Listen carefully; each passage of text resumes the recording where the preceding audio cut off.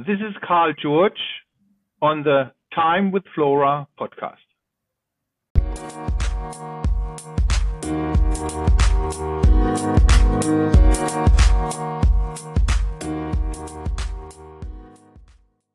Hi, Carl. Hello, Flora. Carl and I both met during our MBA at the Henley Business School. We were in the same cohort.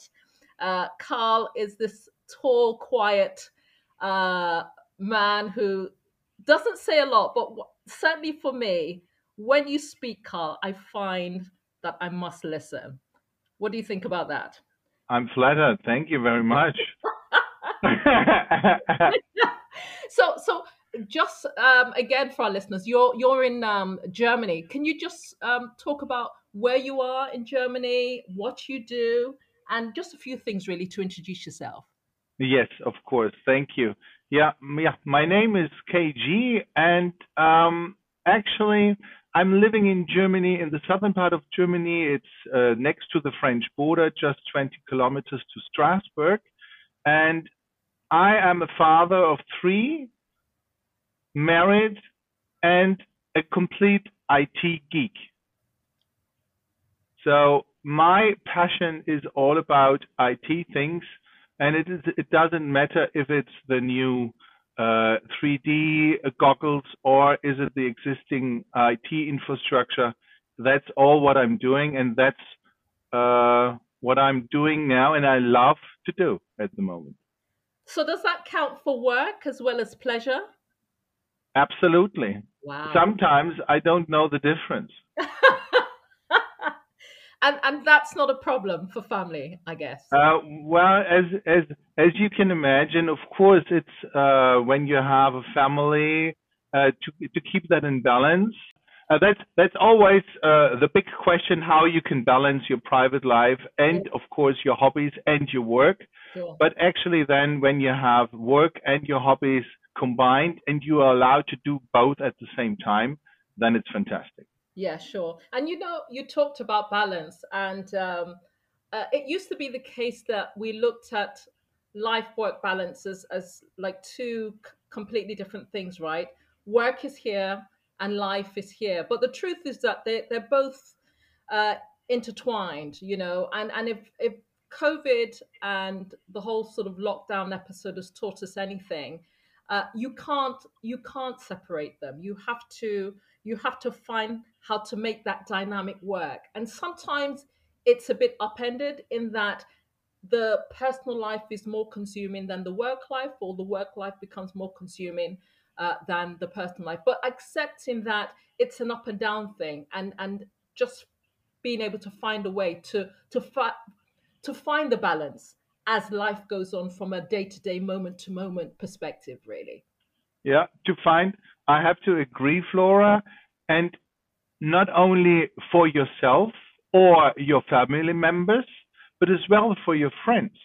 Sure. So you have to establish friendships with people who actually think in the same way that you say, I need to balance now. Oh, by the way, for the next 2 months, I don't have time because I need to take care of either family or either that. I don't have time for that, but then I can come back, and then everyone is glad that you're back, and nobody is saying, okay, but you didn't visit me the last 2 months. Sure. Why do you come now? Of course, that's always a balance where you have times where you need to shift it.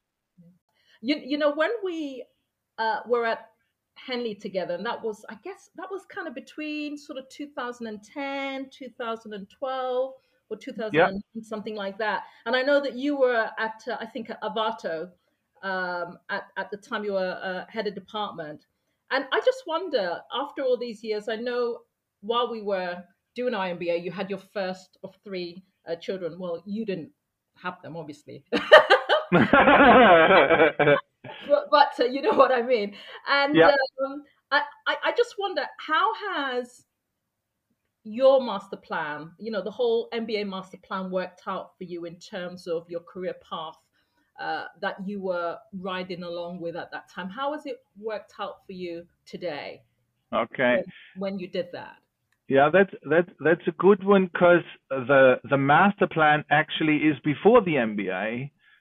Because when I was in my mid 20s, I decided to go back to school and make my A level, and then went to the university. So when I was 30 years old, where many people of my neighbors, where they had already had kids, they had a house, they had whatever they had, they were settled in. I was at the university, invested all my time and money into my education, and when I came out of the university, made all my experience which I wanted to have, but I was every time all the time older than everybody else. I thought, okay, when I did that, then I went back to started to work, and after a couple of years, I say, okay, if I can do that, then of course I can do the MBA as well. And that was the part of the master plan, to actually to finish that up, to round my education with the MBA. So that was for me a logical step. I am it. I again, I've said this time and time again with guests. A question gets asked by me, and I get a response that I was never expecting. That is for me phenomenal. I'm, in terms of you still finding the wherewithal, like you said, your peers were all settled in their families, with their home lives, etc. But yet you found it within yourself to uh, do something, do something more, achieve something more. And I wonder what was the drive for you then that made you, despite the what was happening around you in terms of where the people that you knew were, and where it was you were pushing yourself to be. What was driving you? What was the motivation? My main motivation was, of course, creating opportunities. Yeah. And from my experience, even before the MBA, creating opportunities is based on, do you have some working experience? Do you Yeah. have some education learnings? Or do you have some experience from life which you can put into these opportunities? So there are, for me, to having this education was for me creating opportunities. And in the end, when you're talking about the master plan, the MBA gave me possibilities that, as I mentioned, I'm an IT geek. Yeah. So I'm really, what I figured out, I'm not the programmer where you imagine in your head, okay, I'm sitting in the basement eating pizza all the time and coding something. That's not it. It's about working with technology, being aware what can you do with the technology and transfer that. Mm. And with that view of IT combined with an MBA and the experience I had with the work gave me possibilities today where I can actually go forward with a team, with a company, with departments to say, okay, I have the knowledge about the IT. Oh, but by the way, I know how the world works as well, in regard of what we learned or what you learn in an MBA. As you say, okay, what is about the financial? What about the marketing view? What about the sales view? What about the purchasing view, etc., etc.? All these kind of views, the MBA gave me these experience to experiment with that and combine it today, and that gave me some opportunities. And today I can actually use that as well. Something that came to my mind just talking about the MBA and reflecting on our time there, and why we did it, and all that kind of stuff, is how do you see it for younger people today who in the next 10, 15 years are probably going to be, or maybe even 20 years, are going to be where we were, okay, in terms of deciding to do an MBA? How do you think that they are looking at pursuing their careers, going for things like MBAs, and and such compared to what they're likely to look Yeah, to that during their time. yeah. Because I think about my teenagers. They're now at that stage that they're going into college, and one of the things that I find is very clear for me, and when I have conversations with my children, is that there is no pushing or insisting that somebody has to do an A level, somebody has to go to the university.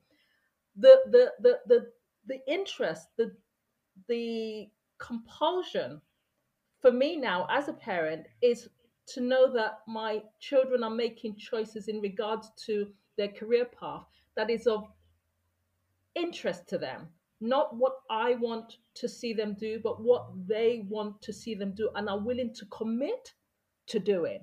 Hmm.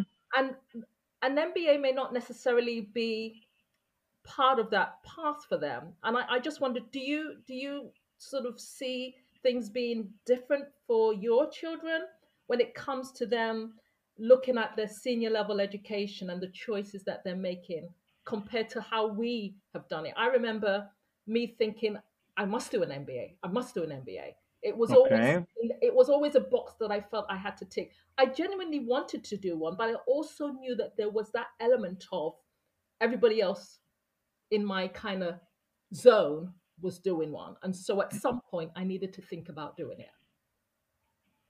Well, from my experience in the German school system, Mm, when you go to school, of course, you get a broad education. mm, You get a little bit of that, you get a little bit of that, and you get a little bit of that. And that actually goes on as well into the university. mm. So when you have a university degree, you have a broad education with a small percentage of a specialty.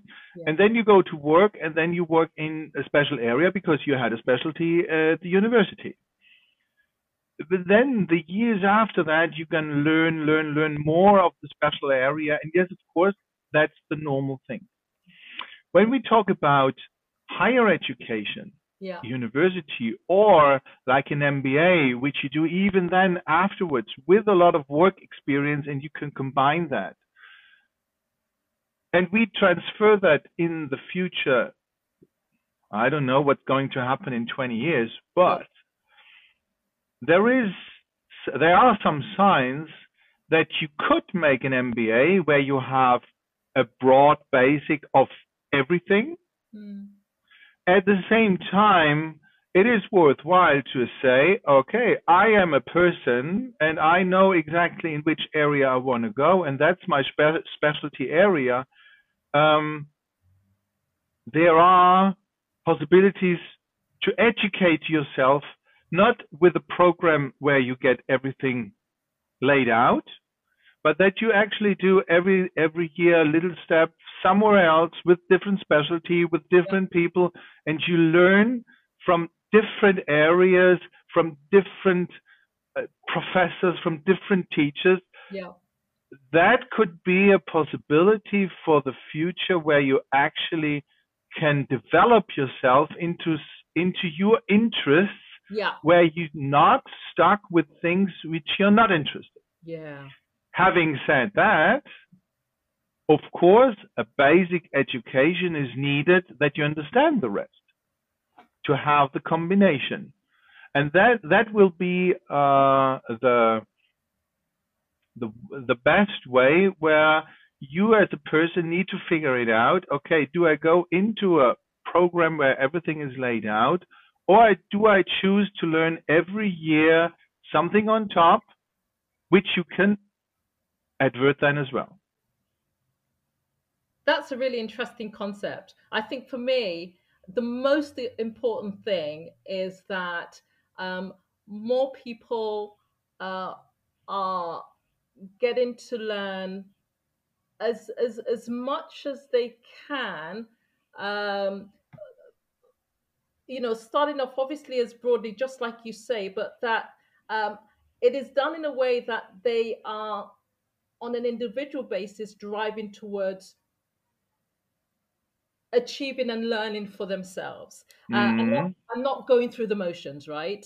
so that you can actually step out of that institution, that learning institution, and be able to make an intentional step forward to whatever it is that you want to become as an adult. I think we're having today, and I don't know if it's the case in Germany, so because you know more than I do, but I think there are certainly, I know here in Nigeria, there are far too many people that are coming out of the university that have studied something, but they have absolutely no intention of applying it Yeah, to their life as an adult.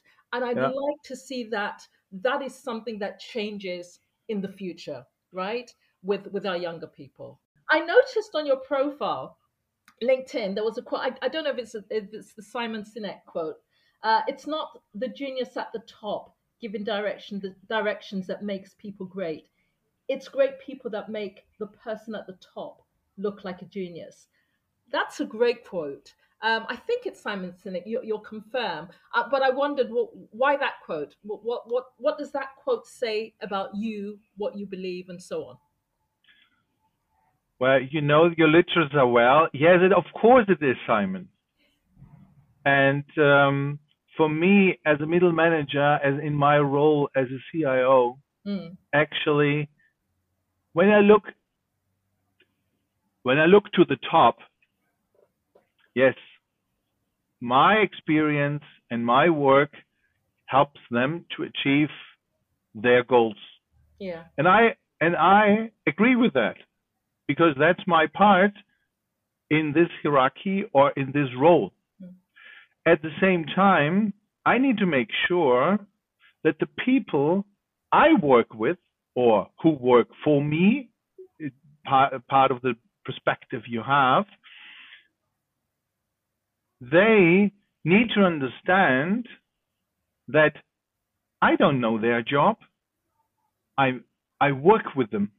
I don't know more than they do. mm, I have just the possibility to know more of the edges around them because they have their special area, and when we work together and combine that, then it helps me to push that, like I do that for my boss. What does this opinion that you have, this belief that you've just talked through, what does it say about you as a person, Carl?